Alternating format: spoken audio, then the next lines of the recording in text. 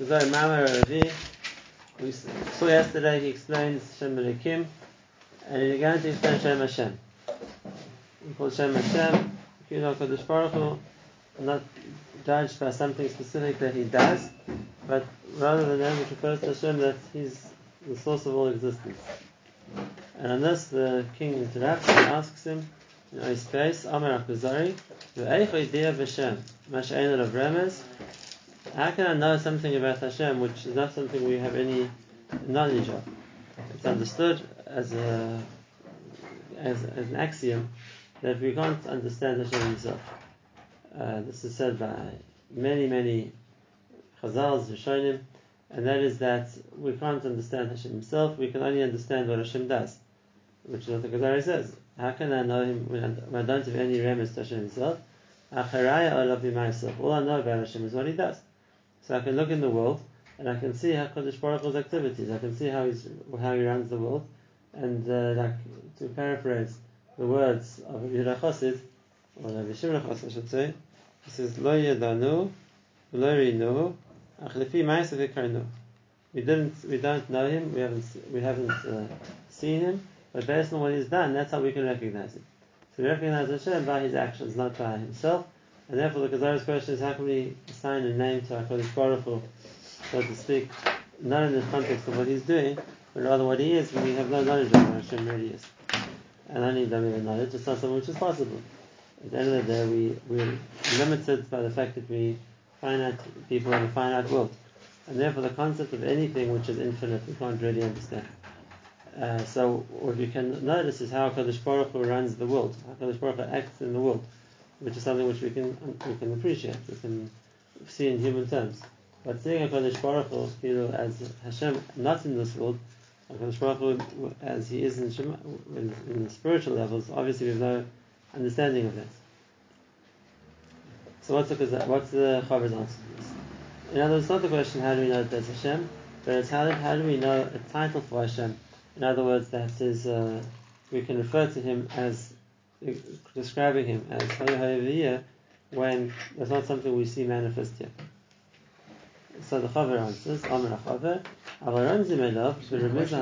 do we know Hashem has always been and always will be if we don't see it in the behavior of the world? Yeah, right. That nature, that's not something we see here. That's not something which affects the world, in which we're ascribing a title to HaKadosh Baruch Hu, a characteristic to Hashem, which we don't see it played out every day. Yeah.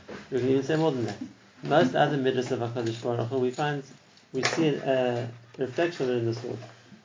We see HaKadosh Baruch Hu does chesed, we see HaKadosh Baruch Hu runs things fairly, we see HaKadosh Baruch Hu rewards and punishes. Those are all things we can see within this world.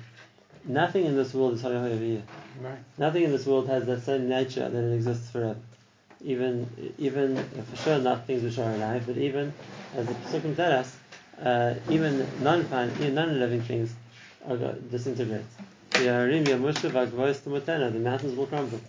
The rocks fall apart. There's nothing which exists forever in a physical term, and therefore the Gezara's question is, how can we refer to Hashem as such when really we don't see a manifestation of that here? So now the Chavar is going to answer the question in a number of stages. So we have to follow his line of reasoning because it seems to be saying different things. Let's see how he answers it. Amar Chavar, nice gimel. It's true that we're looking at the world just from what we can see in the physical world. We don't have a manifestation of that, but there were Nevi'im, and the Nevi'im did see this in the Nevuah, or Re'iyah Ruchnis, which is spiritual vision, on that level that they were aware of such a concept. How is it possible? So he says, and that's the way that we can see something better based on the spiritual vision of the Navi, which is what's going to teach us. Why? Because he says if you're going to look to see what you see just in this world, what a person sees in this world could be misleading. And not only that, when a person can see here, and try and understand from that how Hashem works, so it can bring him to mistakes. And not only that, it can bring a person to wrong conclusions, which are in the Geder of Apikoros, something which is against the principles of Arimuna. And he gives examples of that.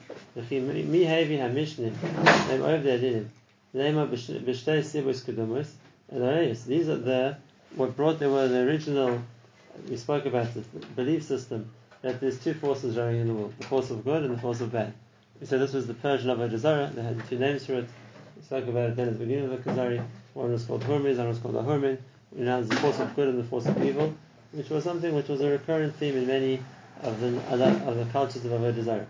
And why did they see that? Because they saw punishment in the world, they saw reward in the world, they saw good in the world, they saw bad in the world.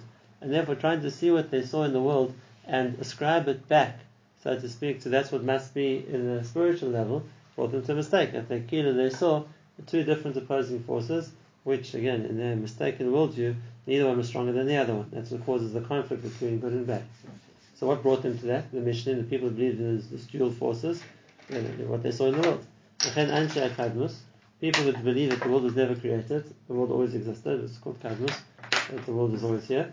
This was really what the Greeks said. What made them think that the planets always existed? And it causes itself to, it's in a system which will perpetuate itself always. It's not something which ever needed to be created from the beginning. Same thing, what people saw in the world. They looked at the world, they saw it as an ecosystem which replenishes itself, they saw it as a nature which, so to speak, balances itself the whole time. So they said, that's okay, so it's obviously here forever. It's always been working to so to speak, maintain its equilibrium. And then again, what they saw in the world, that's what brought them this mistake. What made the people worship the sun? Because they saw that the influence the sun has in the world, whether it's the heat, whether it's the light, whatever it's going to be, so that's why they worshipped it. And therefore he said that wasn't a good enough system to come to the emes, because people could look at the world wrongly and come to the wrong conclusions.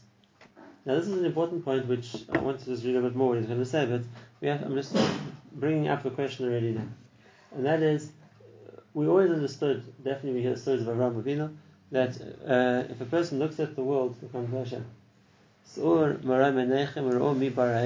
A person who looks to the world and he'll sees the world, that if he focuses on it, he actually thinks about it, doesn't just take it for granted, and that will bring him to Hashem, as it did for Avraham Avinu. So the Kuzari here seems to be saying something different, and that is just an analysis of the world can bring a person to mistakes. So the question we really need to ask and address, as Hashem will talk about this, and that is, when does looking at the world bring a person to appreciation of Hashem, and when does looking at the world potentially bring a person to come to the wrong conclusion? That's what Hashem will talk about, but in the meantime he has a few more things to say first, and he says, if you're going to look to understand, just looking around the world around us, to use that as a starting point for our understanding of theology, so there's two ways to do it. There's some which are very exactly, in other words, we try to understand exactly what's going on, we analyze everything in fine detail. Or there's a general understanding which we see forces in the world, without actually being reductive, going into detail to try to understand each one. So he says, philosophy was the science of trying to understand each detail and explain it. The proofs that they had, what they saw. What he's going to say here about the philosophers is exactly what he said right at the beginning of the Kuzari. And that is that what the philosophers believed, or they understood, is that there is a creator, but the creator isn't interested in what people do. He's way beyond what people do. We can't. He doesn't. He's not going to change based on what we do, and therefore we don't need to do anything with him. It says, "Elokim is lo yilonu. He won't be good for us. He won't punish us. He's not going to know about our tefillas and our karbanos. Not if we serve him. Not if we're rebelling against him. And therefore the world's always been like, it wasn't created in a specific time. And therefore the philosophers didn't believe in any God that they would refer to.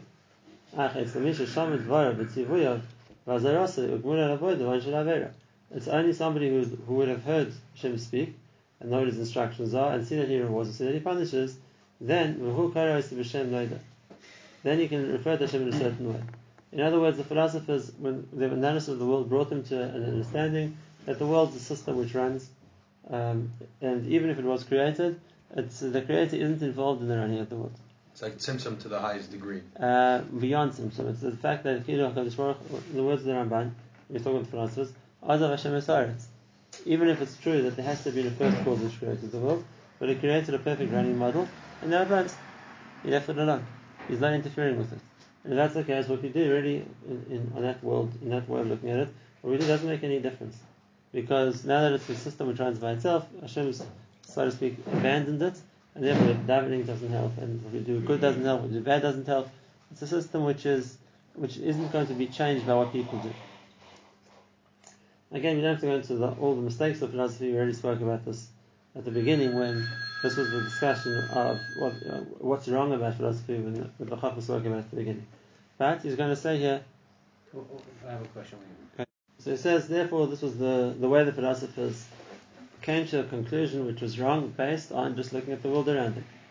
And he says that, and this is really the same argument, it's just being more makatzir now, it's being more brief, but it's exactly the same point he said in Shara Aleph, and that is, the argument of the philosophers is, we saw Hashem.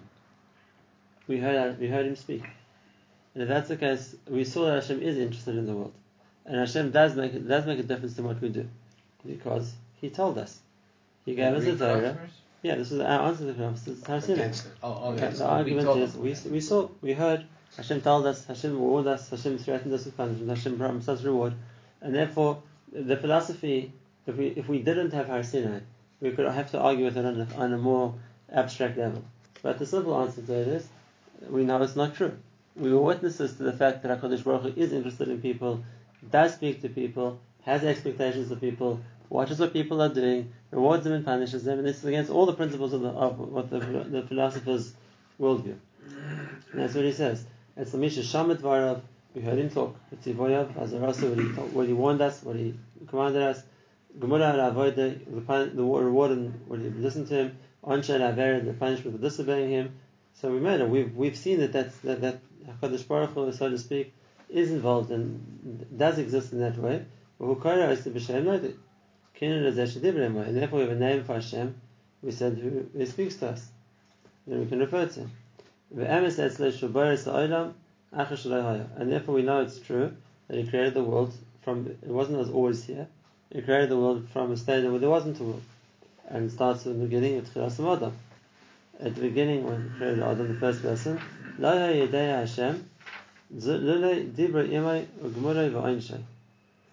you know Hashem? Hashem spoke to him. Adam was a Navi. Hashem spoke to him. Hashem instructed him. Hashem told him to go what to do in Gan Eden. So he didn't doubt Hashem by looking around him. He heard Hashem. And same thing, Hashem warned him what will happen to him if he doesn't obey. Hashem promised him the reward if he does. He didn't get punished. So it was a reality that he saw with his own eyes. Same thing. He saw HaKadosh Baruch Hu created Chava from him. When he's just like you could see HaKadosh Baruch Hu had created something which didn't exist before, so you could see Hashem was a Baruch. Obviously, according to the Greek philosophy or any other worldview, it can't be that there was only a man in the world and later on a woman came into existence. The world could never. That means that was the first stage of the world. It couldn't have continued without man and woman from the beginning. And therefore, if Adam sees he's the only human being in the world, and later HaKadosh Baruch Hu brings him a second human being, so obviously he saw creation. And he understood this was the beginning point of the world. Is that a steer to them believing that it always... What was the Kuzari has made his point. We're going to talk about it a bit more as the history continues. We'll still see that, but let's just discuss this a little bit. What were the Greeks thinking? What was Avraham Avinu thinking? Remember, our answer to the Greeks is based on we saw, we heard. So therefore we know there's Hashem, and we know He spoke to us, and therefore that's the disproof to everything they believe. Avraham Avinu, he came to HaKadosh Baruch Hu before he saw, and before he heard. So, and if that's the case, what's the point which the Greeks went wrong with, and therefore they didn't come to the maskana that Avraham Avinu came to? Okay, so let's first talk about the Greeks, then Med Hashem, we'll go back to Avraham Avinu after that. What the worldview of philosophy was basically built on as a science, like everything else. Where the Greeks worked with the concepts of science, philosophy was also meant to be built on principles of science, and therefore they started off by looking at the world right now as a model which is a running model. And therefore, is there any indication in the system that it's not a viable system to carry on? Is there something which is dramatically wrong with the way the world runs, that it's going to lead to its own extinction? No. It's a system which works, and it's a system which runs, and it's a system which will continue to run because it's a working system, basically. We don't see any major problem or major gap in the way that this world runs, the way the world runs, which is going to lead to its extinction. And therefore, what the philosophy was based on the premise that things work, things have a system which they run in, let's call it nature, whatever else we call it, and therefore, if they have a workable running system, then there's no reason to assume something is going to change in the future. If a system runs now and nature strikes a balance, as they say, or everything finds its place, that it works within the system and also it kind of compensates for itself, good, so it's a working system. Is there any reason to assume that the system won't continue to work? No. It works now, and it's a system which will continue to run in the future too, so it'll work in the future too. There's nothing inherently wrong with the system if you say it has to come to an end. It's not like it's a system built on a fatal flaw or some major premise which is missing that's going to lead to its undoing. It's a system which can work. And if that's the case, if I see something working now, so then I can presume it's going to continue to work. Why should it change? Why should it change?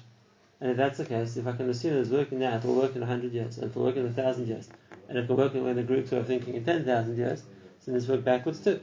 If it's something which works now, and there's no reason to assume this is something which ever was different and didn't work. It works now, it worked before. And it worked before that too. And if that's the case, so then why do you have to assume there was ever any change? Whatever is, like the Pasuk says, this reference in Kodesh, what was, is, will be. We don't see a reason to assume there's going to be a change. And that was coming from, again, an analysis of the world. Is the world a viable model or not? If you're going to look at the world and say this is not a viable thing, it doesn't work, somewhere it's going to explode, somewhere it's going to stop, then we can say the world is finite, it's going to end at some point because it doesn't have the ability to maintain itself. But if we look at the model and we see how things work, we can even understand the cause and effect of the system, and we say it's a working system. So if that's the realization I've come to, the understanding I have, so then I'm going to say it's a working system. Why assume anything ever changed? The way it works now, it will continue to work. The way it works now, it used to work. And that was the premise which they're coming from. Now, are they trying to answer how the world was created? If it was created, they're not trying to answer that question. Which was never a problem saying that it could be at some stage, whenever it was, there would be a creation. The observation was that the world runs, and you don't have to assume there's going to be change. So it's been running forever. Well, there's no starting points. It's not like something's building up to where it is now, and it's going to then come to a crash, or it's going to then end somewhere else. It runs the same way. The cycle repeats itself. Everything goes back on the cycle. And therefore, where is it to say where this began? Where is it to say where it ended? Not misfar, but it just... The Greeks also saw people died. The Greeks also saw things died, but they were replaced. So it's a system where the prat keeps dying, but the system keeps repeating itself. Even though there wasn't a first? Whenever it was, there was no reason to pin it down to a certain point, because we don't see a change from beginning point to later on. Right. Which was the mindset of the philosophy, and now that's one point. The second point, which disturbs us more as Yidden, of philosophy was, therefore, and this is what it says, Hashem has no part in the system. He's not changing anything. He's built a system. Even if you're going to accept the fact that there was a creator created it, the system runs. Everything works. And if that's the case, he doesn't need to get involved in it. So he doesn't have to do anything. It doesn't make a difference because the system's going to run. It's not like we see that it needs something miraculous to keep pushing it along. It works. So then, if that was the philosophy came to. Even if there would be a Hashem who originally created it, he's no longer getting involved because he made a good system. The system runs smoothly, so he's not a part of it. Now, the next question, which is part 3, the argument of philosophy. If that's the case, so what do you make the world for? What do you make the world for? Okay, so even if they're going to accept that there's an answer to that question, which the Kuzari assumed there was, and right at the beginning the Kuzari goes into this, the answer is that people should become good people. There's a certain moral, so to speak, obligation to be the greatest person the person can be, to work on oneself, to perfect oneself, whatever it's going to be. For what purpose? Okay, that's really a good question. But here's the difference in explaining what the philosophers already held in that. And therefore, the philosophers are very into ethics, they're very into morals, and they're very into what's the right way to act. Because make yourself the best you can be. Now, the next question is, what's the purpose? Anyway, you're going to die. So what's the big deal about making yourself the best you can be? So here it seems that there was a break within the ranks of the philosophies on this point. In other words, they can accept that what we've said until now that's pretty much understandable. But now the next step, so what's the point of it? Why should you do that? Anyway, you're going to die. So what's the point of trying to live life one way or another way? And we can ask this to the big Greek philosophers. This is what they said. Socrates, or Plato, whatever it was. They all wrote about the way a person's meant to live and what's the ideal a person can achieve and come to real understanding or wisdom. What for? Life's finite. What are you going to gain out of it? Okay, that's it. Because one thing's for sure, and that is if you're starting with the premise of philosophy, you don't see Olam Haba. You don't see anything beyond the physical. So therefore, they definitely weren't doing it because they believed in some afterlife. So what's the point of it? So here again, like I said, there are different schools of thought within the philosophers how to answer that question. But that's basically the build-up of where philosophy went. Now, while we disagree with philosophy, again, the Ghazali makes the winning argument. It's all not true. Hashem appeared to us. Hashem told us He is interested in what we do. Hashem told us the reason He's interested is because He's going to reward us in Olam Haba for it. And if we don't behave, we're going to get punished for it. And there is a neshama, and therefore this world is just a stepping stone to something else. So this whole construction, which they came to from objectively, as they call it, viewing the world, is all wrong.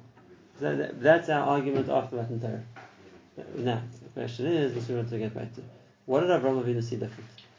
What did Avraham Avinu see different that brought him to Hashem, whereas the observation of the non-Jewish thinkers, philosophers, scientists, whoever they may have been, didn't bring him to Hashem. It brought him away from Hashem. What is different about Avraham Avinu? So there's two ways to answer the question. Let's take the way Rabbi Chaim Vassman says first. In the beginning of his Kovitz Memory Malak Adata, he asks a question. Again, he gives an answer. We'll explain it. This show I don't have time tonight, but next time we'll explain. There's a second answer to this question too. The first answer Rabbi Chaim gives is that he asks the question: how could it be that Avraham at the age of 3 saw the world and recognized Hashem, whereas even people who were considered to be extremely intelligent, such as some of the Greek philosophers, we talk about Aristotle, the Ram calls him a Chacham Gadol, didn't see the point. And Rabbi asks more than that. He says every 13-year-old child is meant to have a mother, and you see that even people who are big Chacham never got to their mother. So what was wrong? In other words, where did Avraham see different to what they saw? That at the age of 3 he was already able to come to a recognition of the MS, and they, even in their adult years, never came to it. And Rabbi answer is basically based on one thing, and that is, how much is a person open to consider the option of Hashem?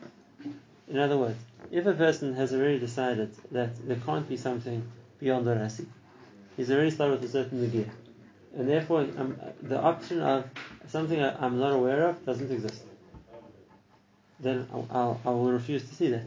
I will only look at things that I can see and quantify and understand with my own eyes. More than that, I'm not prepared to consider. Then I've already set myself a certain a certain barrier that I'm not going to see Hashem. And therefore, being as like the Ramban writes, the mahalach of the Greek philosophers was that we don't accept what we can't see. What we see, we can understand. What we can work with and prove, we accept. More than we don't accept. So then basically, your starting point is, I'm not prepared to accept Hashem. And therefore, we're going to see everything we can see already with the foregone conclusion that we're not prepared to see anything besides for what we can see, and therefore we're going to have to explain what you see in terms of what you're willing to agree to. Whereas if a person is prepared to look with an open mind and he looks at the world, and that's what Avram did at the age of 3. But a 3-year-old child is just starting to understand. It hasn't yet formulated opinions about the world. It's still new to him. He's still prepared to look at the world and see it with an open mind. And says if a person is prepared to look at something with an unbiased opinion, so then they're going to see that the philosopher's position is all wrong. It's all wrong, not just because we have proof from Sinai, not just because we heard Hashem speak, but for a more basic point, and that is that it doesn't make sense that a whole system would work within itself, when every part of the system, by nature, should we say, has its own nature, works differently to everything else, unless there's something controlling it. And what I mean by that, this is what the Rambam says about Avraham Avinu. If you would imagine, let's give a simple marshal first. If you would imagine a group of people, every one of them is a different nature. Everybody has a different agenda. They don't get on with each other, but you see all working together. So you think, well, what's going on here? You have people who are so completely different to each other, people who don't get on with each other, people who each one has a completely different idea of what they're trying to do, and they're all working together as a perfect team. How's it happening? And the answer is going to be, it must be that there's something compelling them to do that. Unless there's that thing put in the system at the beginning that they can't deviate from whatever they're supposed to do. First, we have to accept there's something controlling them. I thought you said that they did accept that. Oh, 1 second.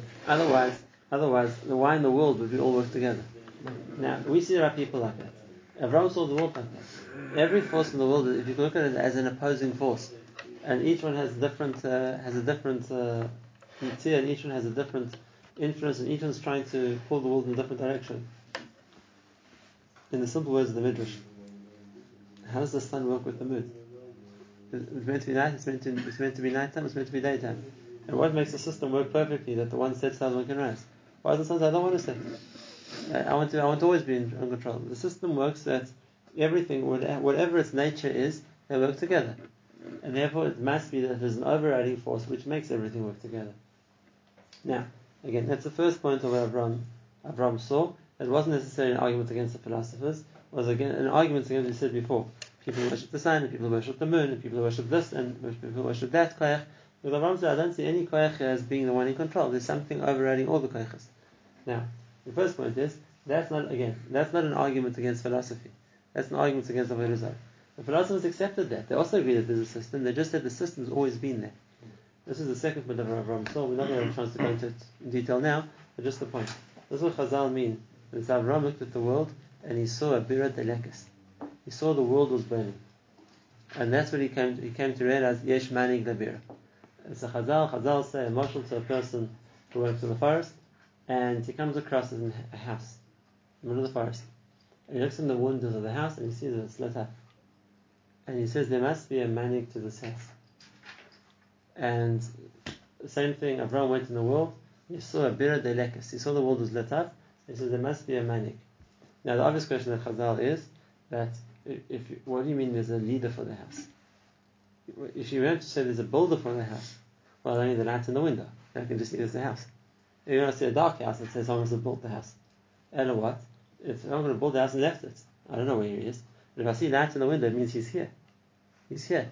It wasn't something which happened 1,000 years ago in some crusader ruin. If I see that it's still lit up, the lights are on, it means somebody's here. And that's the point of what Avraham saw. Not just that the world was created. It would be like seeing the house. He saw the lights were on, which means there's a manig, there's someone leading the world right now.